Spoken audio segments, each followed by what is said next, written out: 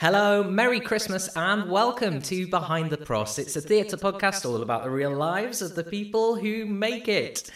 If I have got this all out on time, it's Christmas Eve, so Merry Christmas to everybody. And I know it's been an interesting year, but this is a perfect way to finish it off, and I hope this gets you in the festive mood. I'm joined by three incredible creative people who I had the pleasure 2 years ago of working on pantomime with at the Wyvern Theatre in Swindon. We did Aladdin together, and we thought now was a perfect time to have a little bit of a chat, seen as pantomime's maybe not quite what it normally is this year, and we're having a slightly different festive Christmas as people working in theatre. Ladies and gentlemen, it is my pleasure to introduce Rosanna Harris, Adam Bailey, and Catherine Hare. Merry Christmas! Merry Christmas! Ding dong merrily on high. Yes, indeed. It's what a weird one. What a weird year it's been. Rosanna, how are you coping? How has 2020 been for you? Definitely weird. My coping mechanism is usually just to keep as busy as possible. If I'm busy, then I don't have time to sit around and think about what I'm not doing that I want to do. So I just keep myself really busy, and I feel like this year's just like flown by, which I know is weird, but it just seems like February was yesterday, even though so much rubbish has happened in 1 year. It just seems like it's gone so fast, and I can't believe it's nearly 2021 already, which is just bizarre because nothing's really happened this year. Yeah. That's good, I mean. I mean, we've had to throw it all out, haven't we? Adam, you know, we talked before we came on the podcast, and you said, you know, you were in a show in March of 2020. How has it been a whirlwind since then, or has it felt like the longest time ever? Oh, guys, remember shows? Yes, I was in the Book of Mormon in March, and I had a call on Monday the 16th, I think it was. I had a call from my resident choreographer. And when you get that call, you kind of go, oh, God, what's this going to be? And he said, right, there's 4 people off, so you're definitely going to be playing like one of your lower swing tracks today. And I was like, okay, great. I was just about to walk into the cinema. I was like, I'll come in a bit early. We'll go through some stuff. He rang me back 5 minutes later, and he said, 3 more people have just gone off. You need to play 2 Mormons. And I was like, oh, okay. Gosh. So I was going to be playing my 5th cover and my 3rd cover. One of them I'd never done. And so we got into the theatre a bit early, and I was teaching our Standby Cunningham to do like a Mormon track for Hello and 2x2, our first 2 numbers. And then we went down to stage, and there was no music playing for warm-up, and I was kind of looking around going, this is really weird. And our company manager came on stage and said, the show's not going ahead tonight, go home, and I hope I'll see you soon. And we were like, what? You hope you'll see us soon. You'll see us like really soon. We'll be back in a couple of weeks. We didn't even take stuff from our dressing rooms. We just kind of were like, oh, you know, lovely 2 weeks off, have a rest, bring that larynx back down, and then haven't been back since. And is everything still in your dressing room? It's just you've not been able to go and pick it up, or no way? Listen, there's milk in that fridge. There's going to be good cheese in there. Ew. What a nightmare! What a nightmare. Yeah. Now, Kat, it's everything's there. You Rib's are still there. So. Absolutely, Kat. You are a very busy creative. Somebody who, you know, I bet there's things always going on. Even now, with family life often taking over it all. What's it been like, kind of having to refocus since March? Do you know what? It's such a weird year, because actually last year I took essentially a year out because I became a mum for the first time, and so I haven't actually really worked since I worked with you guys in Swindon, because I was really heavily pregnant, and then and obviously at that time I was working on Bat Out of Hell as well, and then I then had a year out to have a baby. And then came back at the beginning of this year saying, you know, I wanted a little bit of a break from from being a resident or an associate unless something amazing came along. And then in February, something amazing came along. And I was offered International Associate Director on Tina the Musical. Oh, and did you not know that? No. Yeah. Surprise. So I was due this year, I was due to go and open shows in Madrid and Hamburg and Stuttgart and work with the team in Utrecht. And so I went in February to learn the show from the creative team in London. And I got to know all the cast there really well. And we spent a few weeks in rehearsal. And at the same time, I was also working on casting. We were due to take Sunny Afternoon out on the tour, which, as you know, I've been associate on, since 6 months into its first West End contract. So we were due to take that on. We literally cast it as the pandemic was starting. So we all started not wearing masks by then, were we? No, but we were all hand sanitizing, and we literally finished casting it. And then I worked with the team, and then I went back into tech for Tina in London to watch it being tech, to learn the show. And we got to our final dress rehearsal, and we were just about to go on stage for the final dress rehearsal, and we were all summoned to the office, and the creative team were told that we had been told that theatres should shut. And we didn't know whether that meant we could do a rehearsal or not, because obviously we weren't performing that night. We actually there was a night off from Tina in the West End in order for us to do a proper dress run on stage. And then, then we all had a massive meeting on, I've never seen anything like it. The whole company on stage, wigs, all the crew, all the band, the whole cast there. And our producer comes in and says, look, you need to make a call. And the call was made that we wouldn't go ahead, and everyone was told to clear their dressing rooms. And they don't have milk, just like they were given the opportunity to take all their milk away.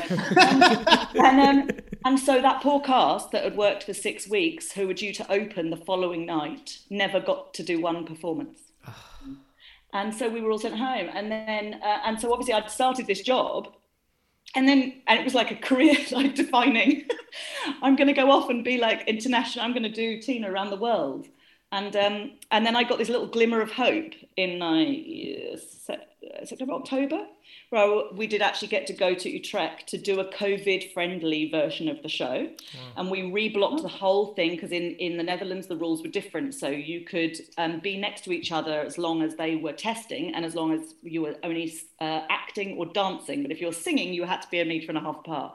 So basically, whenever we got to the singing bits, we just move people around. But actually, the show sort of lent itself to it. And we found this beautiful version of the show that worked and also didn't damage the show. It was just this really beautiful. And then we went into sorry, I just banged the table out of frustration. It's a sound effect, I like it. We essentially then, the Netherlands, we arrived on the Monday. We were supposed to be there for 3 weeks, and we got told that day that the rules had changed in the Netherlands, and that anyone coming in from that point onwards would have to quarantine, which meant our entire production team who were coming out to re-tech the show couldn't come out. Oh. We managed 2 weeks of rehearsals with the most phenomenally talented group of individuals, and then we got shut down and sent home, and the show never opened.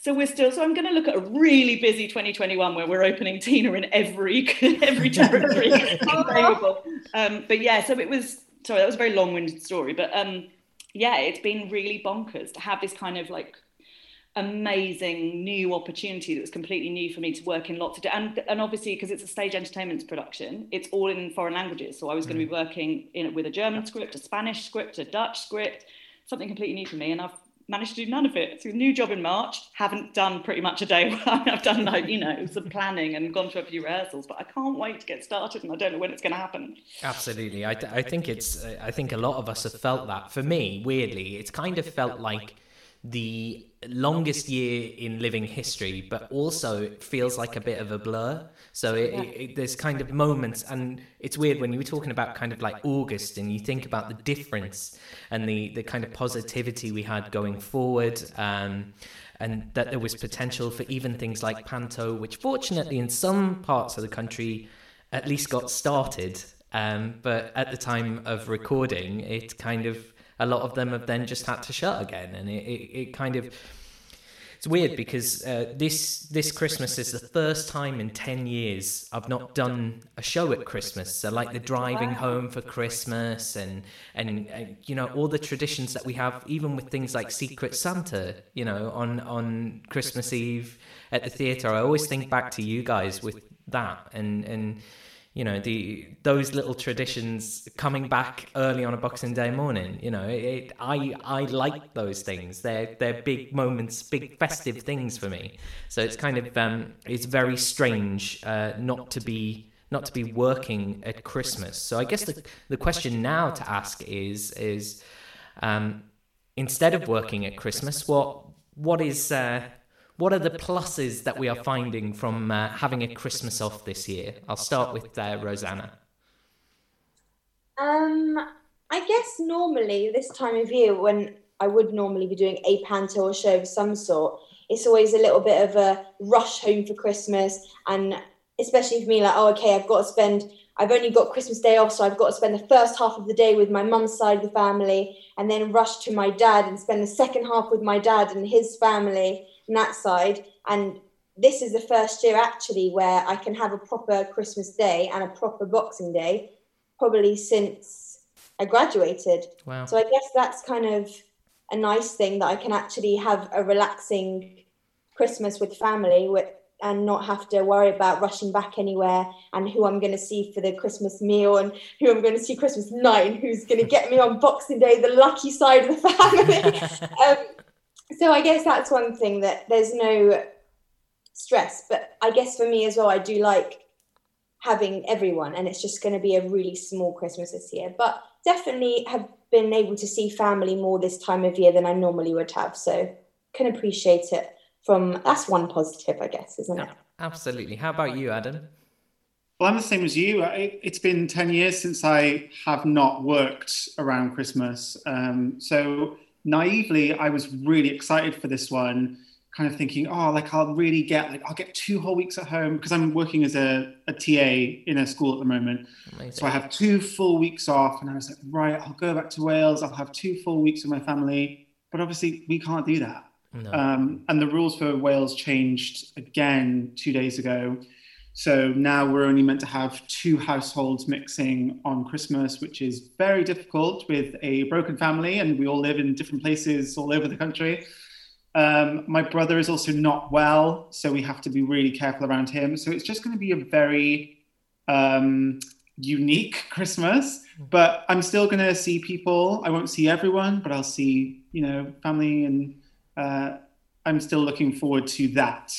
Because, as I say, it's so rare to not be full and belting your tits off on Boxing Day, Would you say, Kat, for this year, would you say this is the first proper Christmas for your son, or is this kind of a little bit more excitement this year? Do you know what? It's a really weird one. He's not quite at the stage, because he's only 21 months. Wow. So he's not quite at the stage where he understands what Christmas is. But there's certain traditions that we've already put in place. Like, you won't be able to see it on a podcast, but you guys can see it. That behind me, I've got the most fantastic Advent calendar lorry thing. Grandparents where he opens, and he opens it every morning, and he now is into the routine of like, open lorry. So he and I have to say, like, ordinary, it's slightly different for me as a creative. I hate using that word because it's like you guys aren't creative in some way. But you know what I mean? Like, as a director, it's slightly different, because I remember the years as a performer. I did several pantos as a performer and a resident, which was difficult but brilliant. And obviously you're rushing back on Boxing Day and you don't have that time.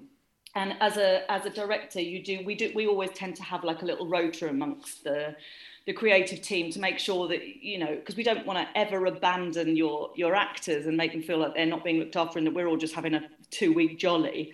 So it is different this year, because ordinarily, other than last year, obviously, because I was not working, but it is different not to be able to go in over the Christmas period and like you say, do the Secret Santas and see everybody. And, you all have days where everyone dresses up over Christmas and brings it Christmas jumper day and all of those things that are just these really wonderful traditions. And I guess I do miss going. But I just miss going into theatres generally, And so, but I'm lucky. My son is at a wonderful age where I get to sort of experience Christmas from a childlike perspective, and so that definitely takes the edge off the lack of work. Is having someone to focus on in that way. Yeah, absolutely. Sticking with you, Kat, what is it that you love about pantomime? This is something that I kind of. I have quite a few people who listen in the US, and it's not something that they. Check you. I know. I'll just drop that there for you. Yeah. Hello, California. We picked it up for you. Don't worry. But you see, it's good to have friends like this, isn't it? You can just pick me up on all this rubbish. Yeah. Tell me about what you love about pantomime. Do you know what? I'm a slightly weird example in that I came to Panto really, really late. We just didn't go to Panto. I didn't go to Pantos as a child. Partly because I lived on a farm in the middle of nowhere and it just wasn't part of our consciousness. And so I didn't really come to Panto, I guess, until I started. I performed with a local, a local-ish group by the time I was about 14 or 15. My first Panto outing was as John Darling. You'll be... Oh, yes. You'll love that. Winner. I had an epically brilliant night shirt and top hat. And my dad played keys for a local Panto company for, I think he did 20 years. Wow. And so Panto became for me about going to see my dad play the music. And... my dad will never forgive me if he listens to this, but and also the build up to Panto would be that because my dad is a brilliant keyboard player, but he can't read music at all. So, and they'd be giving him loads of pop, current pop songs that perhaps he wasn't as aware of as he might be. So he would often sort of come to me and we'd work out the chords together. And so that was part of my early Panto experience, was enjoying it through the eyes of my dad, who was so proud of these productions. And then actually the first Panto I directed in my own right was the Panto I directed with you guys. I don't even know that. I'd assisted and residented and associated on several, but the first one I'd done in my own right was with you. And I think the thing I love the most is, and don't take this offensively, but I'm not watching you guys at all, I'm watching the audience. I mean, after, I've given you some obligatory notes, because the thing you love is watching that joy on small children's faces, and they all attach to a different character. So some people will be like, oh, I love, in this case, Princess Jasmine, or I love Aladdin, or I love Wishy Washy. But they'll all take away something remarkable from it. And for most children, I think it's their first introduction to theatre. Yeah. And it's so vital and it's so important. Not also forgetting the fact that it's vital to the theatre community as a whole, because for a lot of, especially regional theatres, it's how they survive. It subsidises the rest of the year. You can keep them open the whole year. Yeah. Oh, yeah. I mean, I used to work on the Newbury Panto, and they've just been shut down this week. And poor, Claire Plested and Adam Brown, who've done a brilliant job of writing and directing the show this year. They have done this fantastic job, and all of a sudden it's been shut down again. And the Corn Exchange in Newbury, are all of a sudden without essentially what is their massive cash injection for the whole year, and so therefore can't afford to do other things later. It's got such a knock-on effect, and I don't think a lot of people realise that. It's really crucial to the fabric of British theatre. Well, Sorry, I went off on a slight rant there. No, it's good. When we were doing Aladdin, I remember they were advertising for next year's Sleeping Beauty, and I was like, hang on a second, let us have our run first. No, they sell out that production whilst doing ours. They sell out the next year. Yeah. And it's like, hold on a second, who's that? Do you know what I mean? And I think for a lot of families, it's because theatre's expensive to go to, because not because it's overpriced, but because it's really expensive to put it on. And so for a lot of families, I think they save up all year to go to the Panto.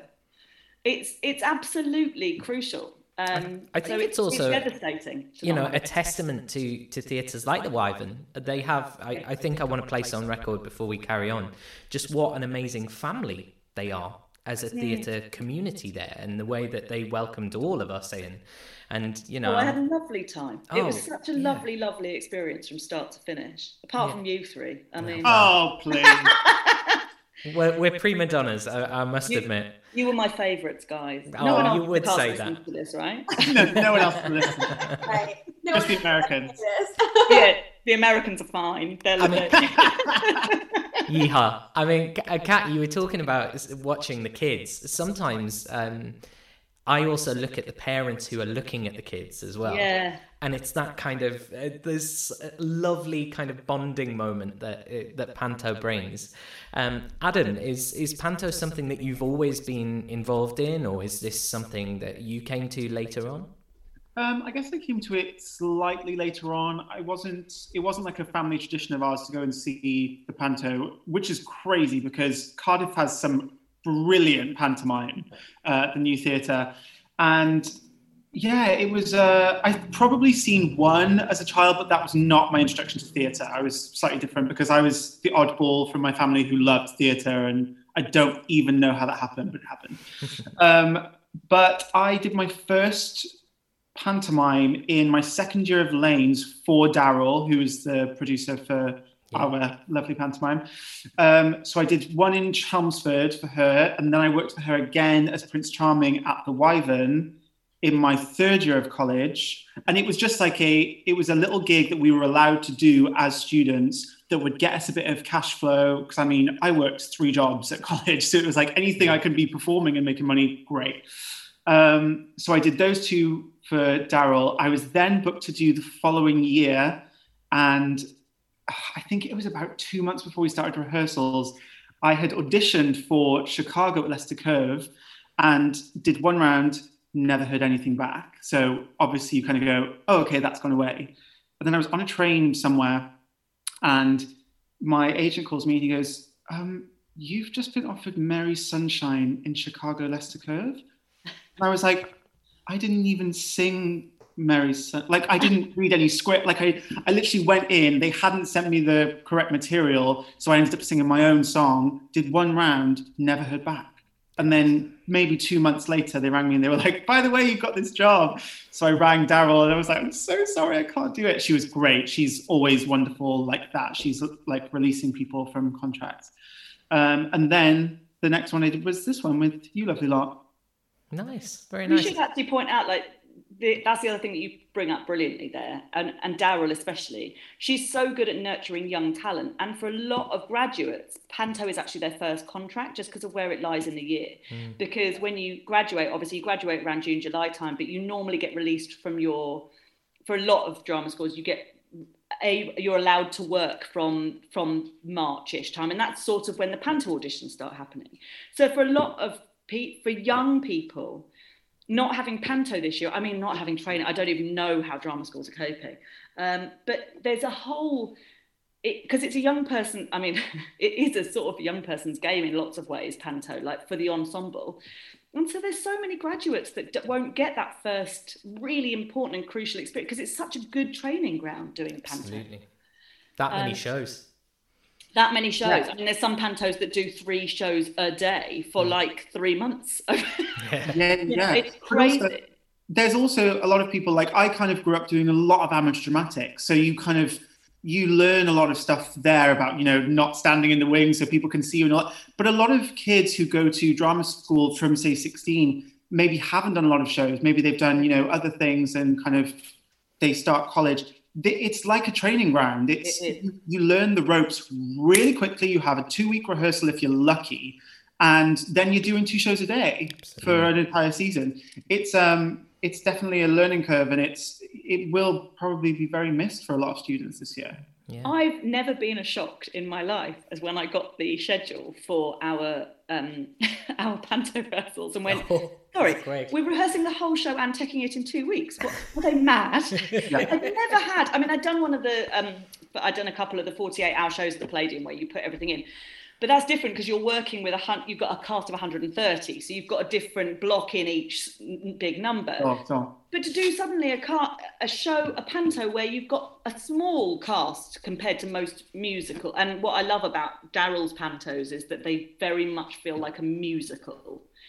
And you've got a smallish cast, and you've got 2 weeks to start from scratch and present something brilliant. And I think that's what I loved about it as well, because it makes your team gel so fast, because you're like, right, guys, we've got no choice but to get on and do this really well. Yeah, because if we're not, working with, say, the director or working with the musical director, you're off to the side going, okay, what the hell is the sequence? We need to run these lines because we're not going to get it. And you're having to build up a stamina so quickly to be able to maintain all those shows. I love Ben Kennedy, who is the musical director, musical supervisor and arranger of our pantomime. But I remember texting him going, Ben, why the hell have you given me these songs? It's like singing top B's at 11 o'clock in the morning. No, Ben, it's pantomime twice a day. We're not doing it. But like, you just have to get on with it, and you have to get on with it really quickly. And also because of that, like the young people, because we had some terrific graduate, they weren't even graduates, were they? They were like second years at Leigh. Really talented and terrific people, but you could see their faces go, oh my god, the work involved is so. And so for the fact that for most of them that was their first professional job, it means that they're thrown at the deep end, and that therefore that work ethic will now go with them into every other job they do. That work ethic of, you've got 2 weeks to put on a show, it's got to be at a West End standard. And you've got to learn everything. You've got to stay healthy. You can't go out drinking till 3 o'clock in the morning, guys, because you just can't, because you've got a show at 10 o'clock in the morning. And you get those shows, we all know the shows we're talking about, where actually all the audience are really young school groups, and they're not going to get every joke. And they're not always going to be brave enough to clap or applaud or scream, but you've still got to give them the same show that you give the adult shows when you get, a whole bunch of rowdy people, Not a bit more, if not a bit more. If not more, you have to go to them even more, because it's so hard to get, And now, being a parent myself, I appreciate in a whole other way, because small people need so much given to them to give stuff back. And I think I will appreciate Panto as a mum now more than I ever did before I was a mum, actually, because you kind of go, wow, that's why it takes so much stamina, is because you have to go to them with 150% to get even vaguely 50% back. Absolutely. Yeah. And I'm also not scared now to sing big songs in the morning for auditions. I'm like, I sang that song at 9 o'clock in the morning. Now I can do it for an audition. Do you know what I mean? And Can we talk for a second, Rosanna, about the part that Neil Bromley and Tony Casement wrote for you? I've been, since I've kind of talked about the fact that your Princess Jasmine was considerably different from what some people may see as a kind of a stereotypical princess in a panto. What was it like, playing a part which had such strength? You snogged him before you'd even sang a song together, which is not something which happens in panto a lot. Yeah, I mean, we asked if that could be added in.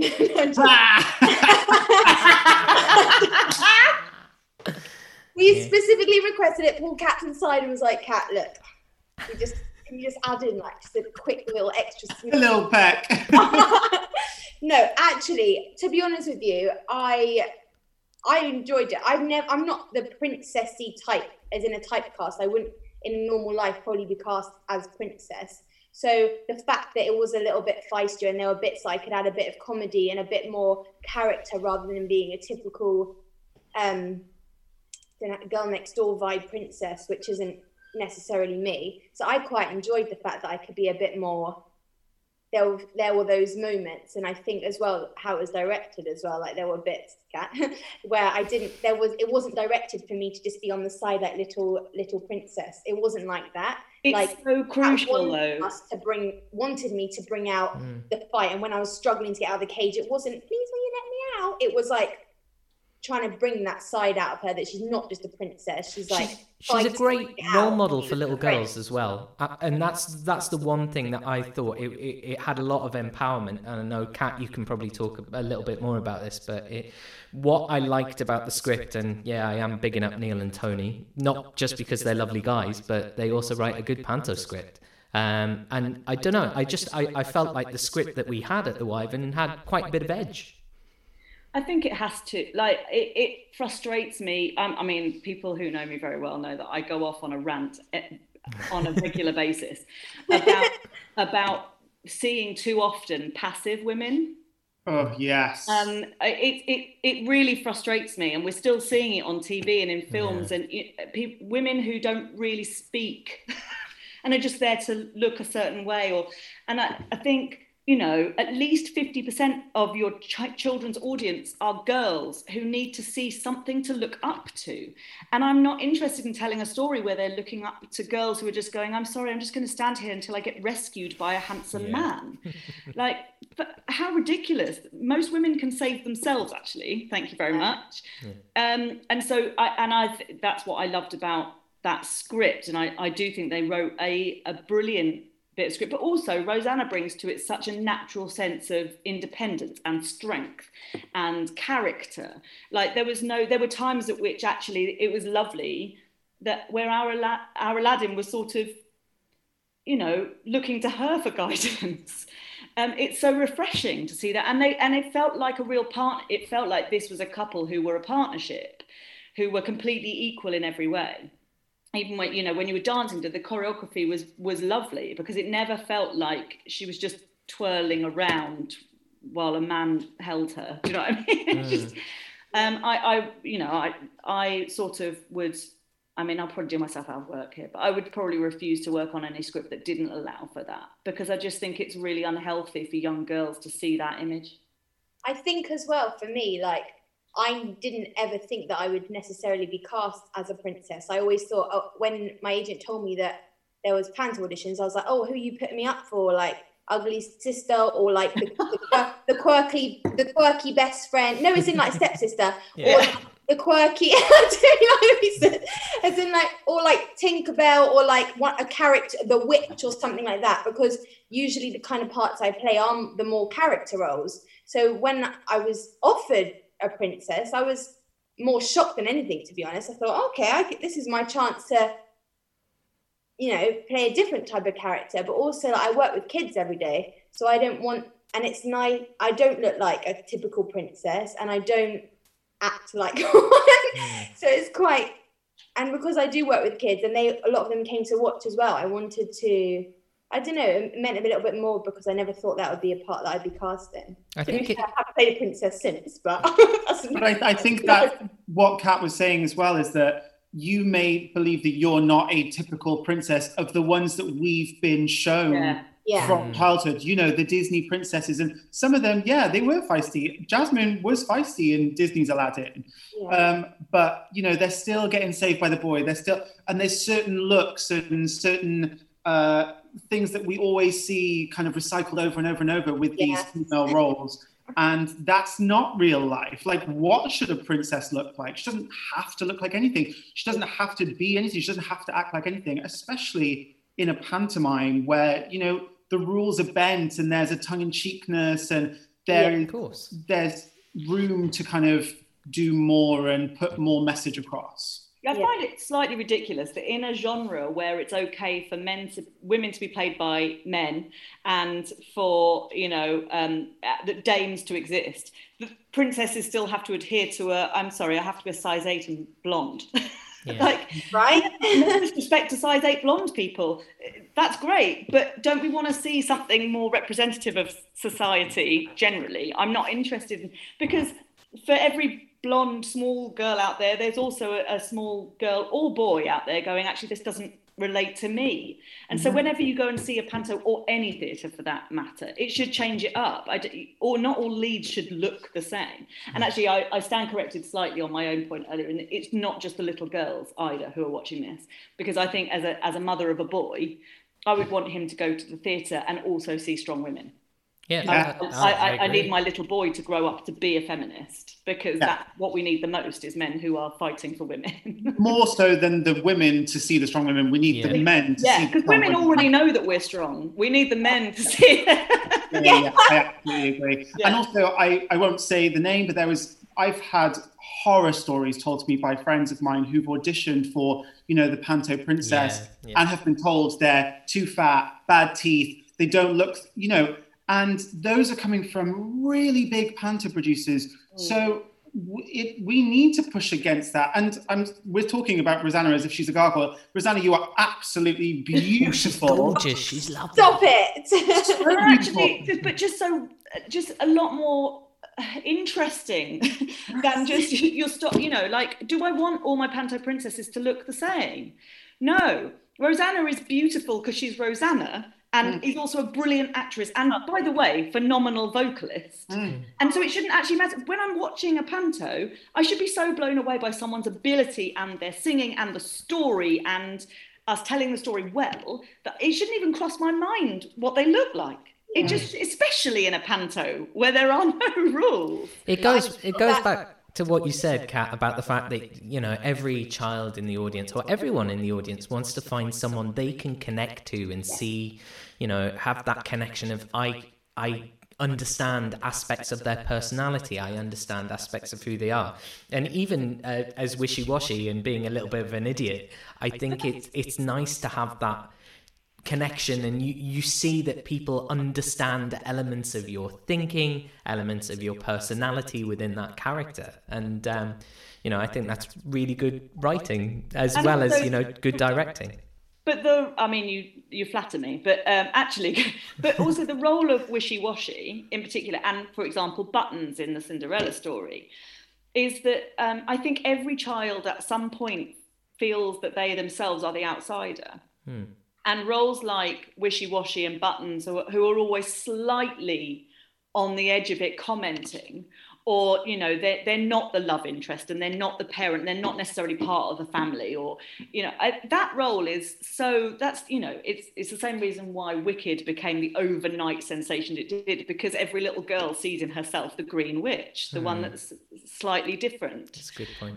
And so that role within panto is so crucial because, you know, they're loyal and they're funny and they're everyone's friend, but they're not necessarily the center of everything. They're a little bit on the periphery, and I think that's really interesting and sort of vital for children. And also because of that kind of character of he's everyone's friend, he is really the go-to to break down between the audience and what's happening on stage. He's the, hey, do you want to be my mates? And, you know, he's getting everyone on side, ready to be entertained, get them in the mood, get them in the panto place.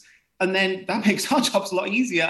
Yeah. We really used to watch you from the wings, just like smiling, didn't we? But it's weird, isn't it? Because you start to miss characters like that. And I'm not afraid to say that I miss playing characters like that, especially, you know, this year, because it does feel like you have a real connection every show. And I think that is the magic when we were talking about, you know, what you enjoy about pantomime. I think that's the one thing, particularly as someone like Wishy-Washy, where you do have that. You have that every day. You have that twice a day, 3 times a day, where you get to have that connection. I want to move on slightly and talk about your Christmas traditions. So I'll give you a couple of seconds to have a think about it.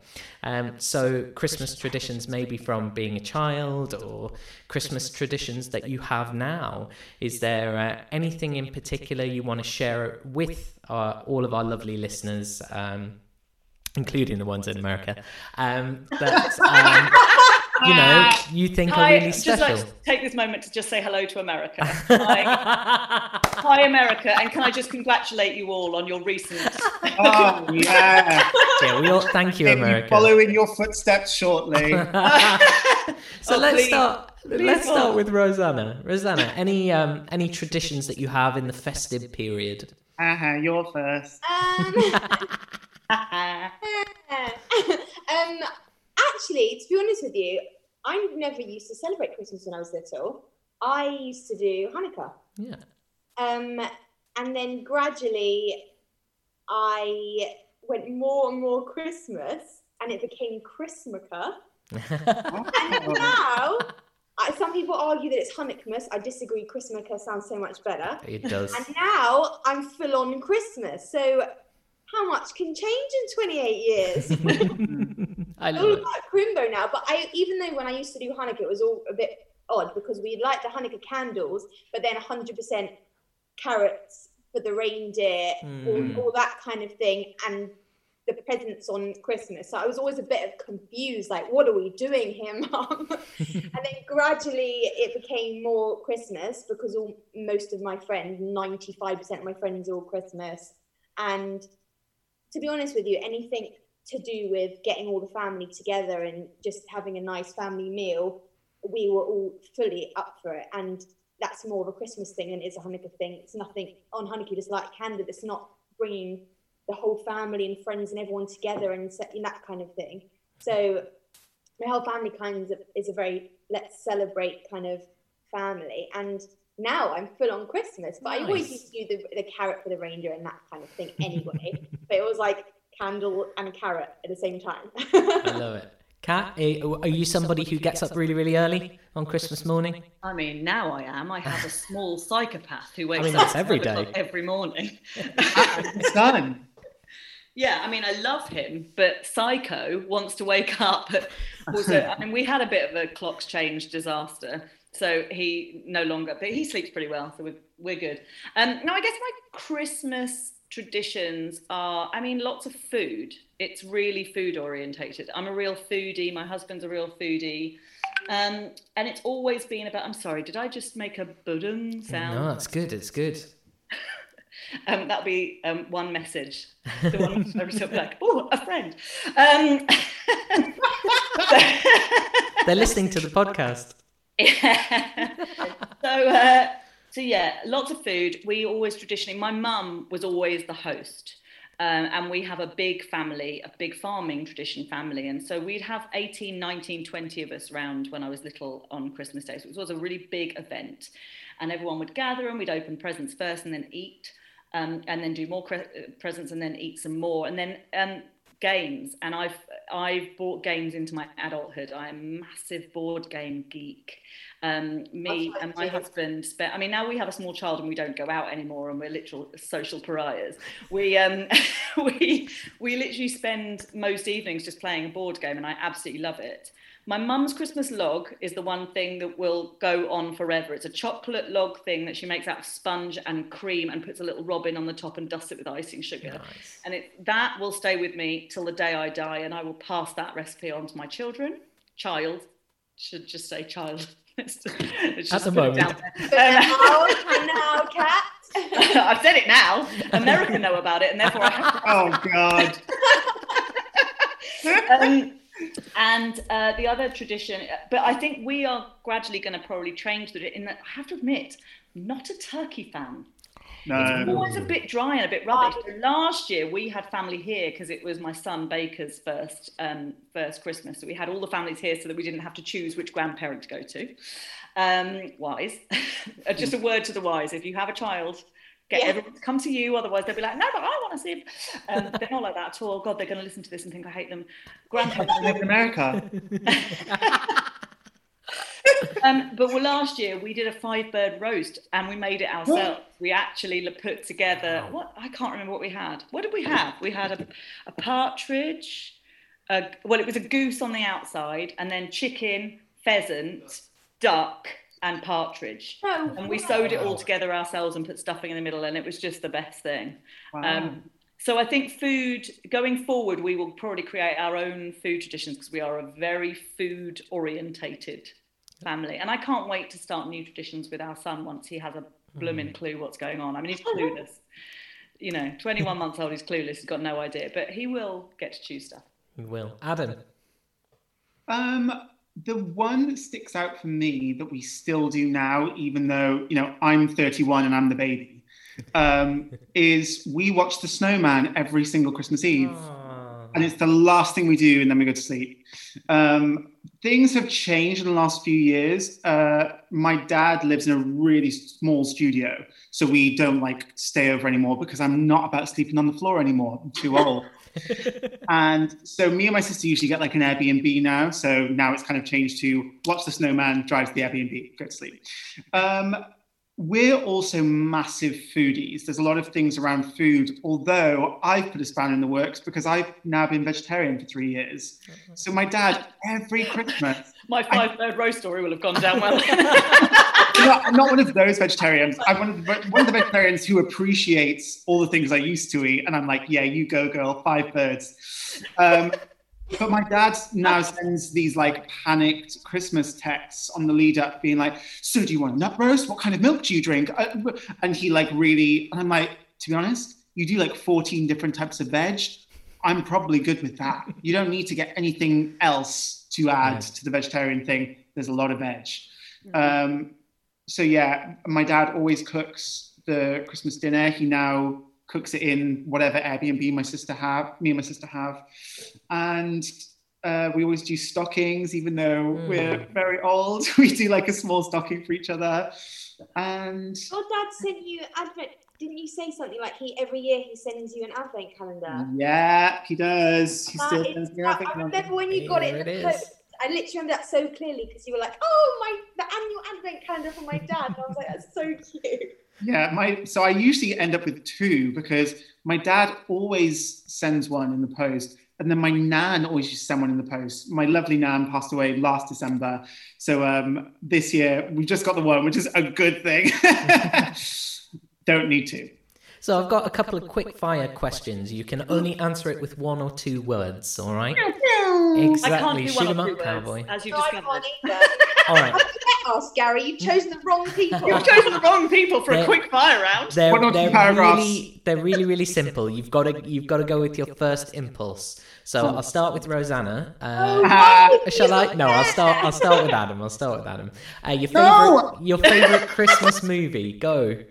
Muppets Christmas Carol. Love it. Kat? What was the question? I missed it. Favorite Christmas movie?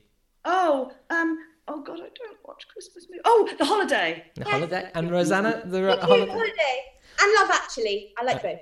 Oh, you see, I have a feminist issue with that, but let's go. So do I. Although I've watched it so many times. I love it. This is and quick I love Emma fire, Thompson and everything about guys. it. Let's stick with The Holiday. Sorry. The Holiday, go. The one Christmas or wintertime snack you couldn't live without. Let's start with Kat. Turkish Delight. Adam. Mince pies with Bailey's cream. Oh, Rosanna. Chocolate, full stop. Very nice. Mince pies are the devil's food. Just throwing that in there. Oh, please. Your favourite Christmas carol? Let's start with Christmas Carol. Adam? Anything sung by Mariah Carey in the 90s? Very nice. Carol? Well, yeah, that's she a did a whole Christmas Christmas album, so don't come for me. Oh, It's still not a carol. It's as much all a carol as going I want to wrong. go for. Rosanna? Okay, so for me, it's like Mean Girls Jingle Bell Rock version. Again, not a carol. All I want for Christmas is you, Mariah Carey. I don't do carols. And Kat? I'm sorry, can I just say, I'm horrified that these are your carol choices. Also, this is really aging me. And my grand 42 years of age, I'm like, children, come on, choose a carol. It's clearly in the Bleak Midwinter, the Holst version. Oh, I was going to say Good King Wenceslas, but there we go. Mean Girls Jingle Bell Rock. No, I know it, but I know it's not a carol. That's a Christmas song. Here's a really hard one for you. Your favourite pantomime story? The looks on everybody's faces, they're like, oh my God. Kat, your favourite story? Aladdin, because they were all so beautiful in it that I've got wonderful memories. Adam? Aladdin, because we were all so beautiful in it. I've got wonderful memories. Let's try it, Rosanna. Adam, because I got to kiss Adam every day. Aww. But also, in all seriousness, Cinderella, because she has that amazing transformation into the ball gown, and I know it goes against all my feminist ideals, but who doesn't want to be a princess that has an amazing ball gown on? Yeah, but also the tech of that is just... I know, the text. No, I didn't say I want to direct it. I never want to direct Cinderella. I just like it. Yeah, Gary, indeed. I've got a good quickfire question. Can I ask it? Of course you can. Sprouts, yes or no? Oh. Adam. Yes. No. Absolutely. Adam's right. Sprouts every way with bacon and soy sauce. That's the way to eat it. Oh, I know what it was. When you were in the school nativity, what did you play when you were at school? Rosanna? I was in the background, I think. Oh. Didn't really do that much in that. I was, I didn't blossom yet. I hadn't blossomed yet. Kat? I did it twice, I believe. And on one occasion I was Mary, and then the other I was the narrator. I love it. Early acting ability, that's all I'm giving it. Wow. And Adam? I was Joseph. Of course you were. Well, you should be Joseph and his amazing Technicolor Dreamcoat. That's what I always think with you, really Adam Bailey. should. Have you not done that job? I've never even auditioned for it. Have you not? I auditioned for it back in the day. Got a recall to play the narrator. then realised I couldn't belt an E. I can now. I couldn't when I was 20.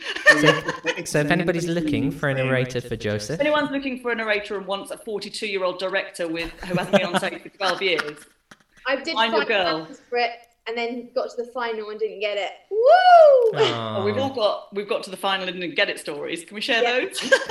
Yeah. So ready, let's go. What are you still on hold for? Yeah, oh my God, so still much. penciled. Yeah. Who's still hard penciled for about 32 commercials?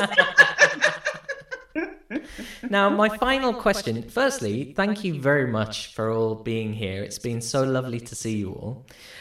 Is kind of it's a twofold question. So we'll start with part one.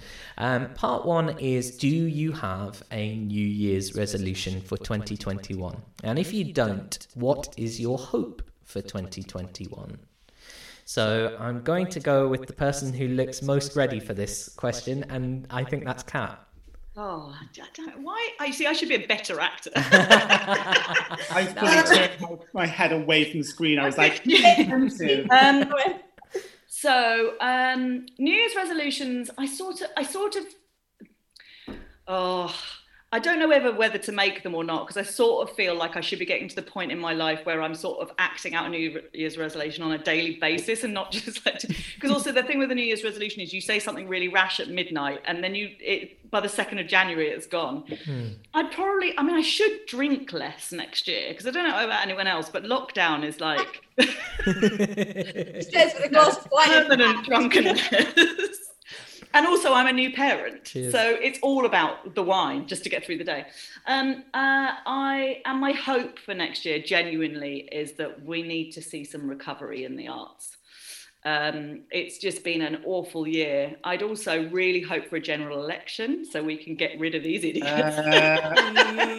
And I think I speak for all of us, because we're all probably very very dissatisfied with the way in which our profession's been. I think we're just not taken seriously as a profession at the moment. My hope is that we are taken seriously, and I'd like to see some more people. I'd like to see some friends and spend good time with them. And that's probably my New Year's resolution, is to make sure that next year, knowing what it's like to not be able to see people, I want to make proper time to see people and really talk to them and break some bread with people. Lovely. Rosanna? I definitely agree as well. I think as well, one other small good thing for me that's come out of this year is I haven't put as much pressure on myself as I normally do, because I always feel like, oh God, I have to have pressure on my agent and I need to make sure I've got an audition to do this and I have to get a job or this, that and the other. And because of what's been going on, I haven't put myself under that pressure, because I felt like, look, this is what's going on. There's nothing I can really do about it. And as I've been more relaxed in everything else to do with my life, because I haven't had that pressure. So I think next year, hoping that theatre comes back with a bang, which it will, I'm going to try and take that on board, that, look, whatever, you can still, push yourself and work hard, but I'm not going to put as much pressure on myself, because I'm so much more relaxed as a person and I have so much more time for other things and seeing friends and everything when I'm not putting that pressure on myself. So I'm going to aim for that. Nice. Adam? I came across this the other day. I was going through my notes and deleting things, and I saw my New Year's resolutions for last year, which could not be, I couldn't do them. Like basically everything I've put just could not be done the way I wanted it to. So my first one was go home more and stay in touch with family. Well, we've all been locked in our houses. That didn't happen, but there's hope for next year. My second one, which I've wanted to do for ages, is see a therapist. I've wanted to go to therapy for such a long time. And I was like, right, 2020, the year I'm going to get into therapy. And then just didn't happen because I didn't have any money. And my third one, Gary, you'll know about this, because I spoke to you briefly on it. 2020, I was going to take a slight detour in my career, and I wanted to start my directing journey pathway. And that's something I've wanted to do for a long time as well. And I was like, right, 2020, it was the first time I'd extended in a show in a contract I was in. So it was going into my second year of Mormon. And I said, right, okay, do the show in the evening, and then during the day, get into colleges, get into schools, direct things, assist on different things, and just kind of get my feet wet in that way. And again, it was just something that was not, feasible this year. So I'm going to repeat those 3. Nice. And see what happens. I can recommend the third one. That was my New Year's resolution 15 years ago, and I haven't looked back. Really? There we go. Right, remember me, okay? I won't go into directing and try and get in there. Well, what a pleasure it's been to speak to you all. I guess the one thing, it's almost like Jerry Springer's final thought, is that it's lovely to talk to friends who felt like family and do feel like family, especially when you do things like pantomime. And I think this time of year is all about reconnecting with people who are important to you. And especially in the theatre world, we're going through a rather difficult time at the moment. So wherever you're listening, do bear in mind that in 2021 we'll still be here and we'll still be doing our creative thing. And we do, I know I speak on behalf of all of us, actively encourage you, come and buy a ticket, come and buy a gift voucher. Make sure that you're ready to come and see, hopefully, some of us either directing or in Panto next year. Make that part of your 2021 to come and see us a little bit more, because Behind the Pros as a podcast is all about stories about theatre and theatre people. And the only way that we keep the stories going is by people buying tickets and keeping us in jobs. Thank you very much to Catherine Hare, Adam Bailey, Rosanna Harris. I have one last question for you all. What was the present that you wanted for Christmas as a child but you never got? I'll tell you what mine was. I always wanted a Hornby Railway set. I don't know why. Even into my teens, I was like, that's something I really want. I think it'd be really, really cool.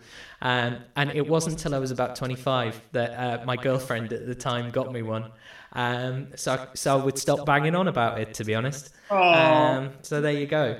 Rosanna, anything that you really wanted and maybe Santa Claus could get it for you this year? Don't think Santa Claus is getting me this year, and I really don't want it anymore. I wanted a fire engine. What's wrong with me? Oh, lovely. Apparently, when I was little, I was like, I want a fire engine. I want it to go Nina Nina all the time for about 3 years. And my mum was like, I can't get you a fire engine. I don't want one now, obviously. Really don't want one anyway, obviously. But that's Love it. Kat? I mean, this is so stereotypical, but I wanted a horse. Aww. Daddy, I want a pony. I know, and I never. The thing is, I lived on a farm, so it was actually feasible. Okay, fine. But instead, my dad had 600 pigs, but couldn't get one blooming horse. 600 pigs. Oh my Yeah. What would you have called it? Pig farm. What would its name have been, Kat? Ruskin. Oh. Side note, I had a fake horse made out of 2 straw bales with a proper saddle on it, and I made him food out of water and flour and fed him every day and brushed his straw with a brush, and he was called Ruskin. And the reason he was called Ruskin was because I had a bookmark with a quote by Ruskin. I didn't realise who Ruskin was on it. I thought it was I love it. And Adam? I was a very lucky child. My family did not have a lot of money, but we always really we got spoiled at Christmas. That was the one time of year, my dad especially, he would just kind of go above and beyond. There was one thing that I didn't get one Christmas, but I don't think I asked for it. I was very young. I must have been 5 or 6, I think. And I was obsessed with the film The Little Mermaid, just absolutely obsessed with it. But I didn't, get a doll of it for Christmas because, back in those times, you wouldn't get a boy a doll like that. And I remember I had a flannel that was red like her hair. And I used to play with it in the bath as if she was like swimming. And it was terrible because I used to use it in the bath and then go to bed and put it on my bed. And my whole bed would be soaking wet from this wet flannel. And then I woke up on Christmas morning and I had a Little Mermaid doll in its place. Oh, stop it. I love it. Oh, come on. That is just too adorable. I know. What an incredible happy ending. Well.